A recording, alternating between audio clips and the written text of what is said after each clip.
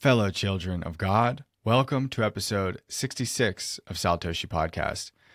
Today is a reading from the New International Version of the Bible, part of the Old Testament, the book of Deuteronomy, chapter 28, verse 63. Just as it pleased the Lord to make you prosper and increase in number, so it will please him to ruin and destroy you.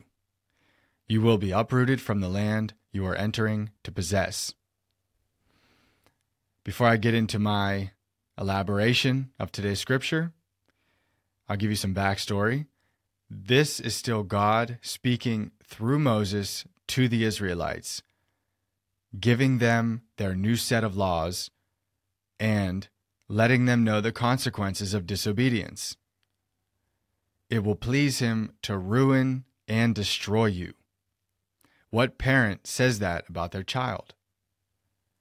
Well, good parents discipline their kids. God will discipline us when we sin. Obviously, it should be our goal never to sin, but we do it anyways. We are so weak when it comes to so many things, and not only weak, but ignorant. Sometimes we don't even understand God's laws, which means we certainly won't be able to stay true to them. I believe this scripture is showing us that God maintains some sort of balance in the world by punishing us for our wrongdoing. I know I feel his punishment quite often because I'm very imperfect. I understand many, not all, but many of God's laws, and when I break them, it pretty much kills me inside. It ruins and destroys me. And then any hope I have for the future starts to vanish. And that is directly reflected from this scripture. You will be uprooted from the land you are entering to possess. So, in my mind, I'm trying to build a better life for myself. And then I sin, and I lose hope in that future. And that is God uprooting me from the proverbial land that I'm entering to possess. That is God ruining and destroying me. And that pleases him. Why does that please him? That's divine justice. When God says something, he means it. When he says, obey my laws and you will prosper, he means that. When he says, disobey me and I will ruin and destroy you, and that pleases me too, he means it. I think God is a lot more simple than we give him credit for.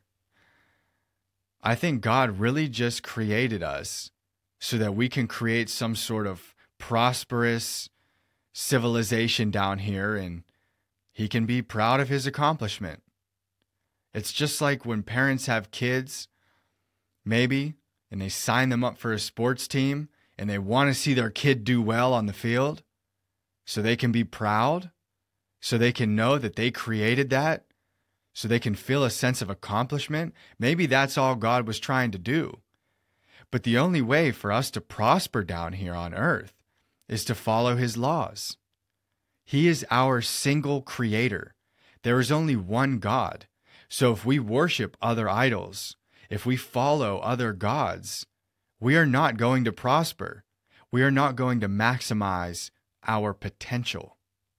And we are all guilty of worshiping other idols and serving other gods, such as money, power, politics, anything that's not from God, anything that's below God should not be worshiped as God. So it's our responsibility to turn away from sin, focus on the 2 commandments that Christ gave us. Number 1, the 2 most important commandments that Christ gave us. Remember, there's 10, but Christ said there's 2 most important commandments. Number 1, love God with everything you have. Give God all of your love. And number 2, love your neighbor as yourself. So when in doubt, we could think about these 2 commandments and try to figure out if our thoughts, words, and actions fit into these commandments. And when they don't, It's our responsibility to repent for our sins, to let God know that we're sorry. Let him punish us. Let him ruin and destroy us. If that's his will, let it happen. Maybe he will only ruin and destroy us temporarily. Maybe he will only delay our success if we get back on the right track. But if we continue to let ourselves lose control, and if we continue to let our sins snowball, then we're probably going to end up self-destructing. Yes, it's God ruining and destroying us, but it's our actions that have earned that ruin and destruction. So we are doing all of this to ourselves. God gave us free will. He gave us our laws, and then he gave us free will to either follow our laws or disobey our laws. So we have to accept the consequences. We have to take responsibility for our actions, regardless of what that might mean. We might know that we have a prison sentence ahead of us, metaphorically speaking, but we still have to own up to that. We still have to pay our dues, give God what is his. I think that's all for today.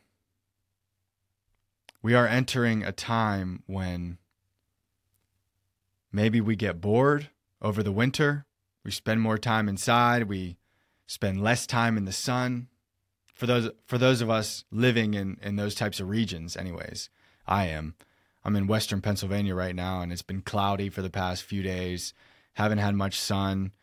It's cold, so spend a lot of time inside, get bored. And as we all know, sin is fun. It's exciting, but it also hurts us, and it will lead to our ruin and destruction. It will cause God to uproot us from the land we are entering to possess, and this will please him because it provides balance for the world, and that's what God wants.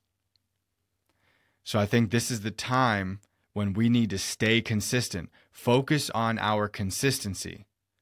Be resilient, bounce back. If God gives us another day to make things right, then we take it. We don't delay any longer.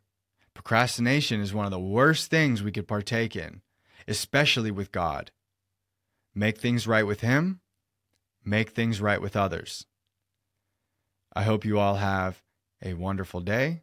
And as always, please get out there and read your Bibles.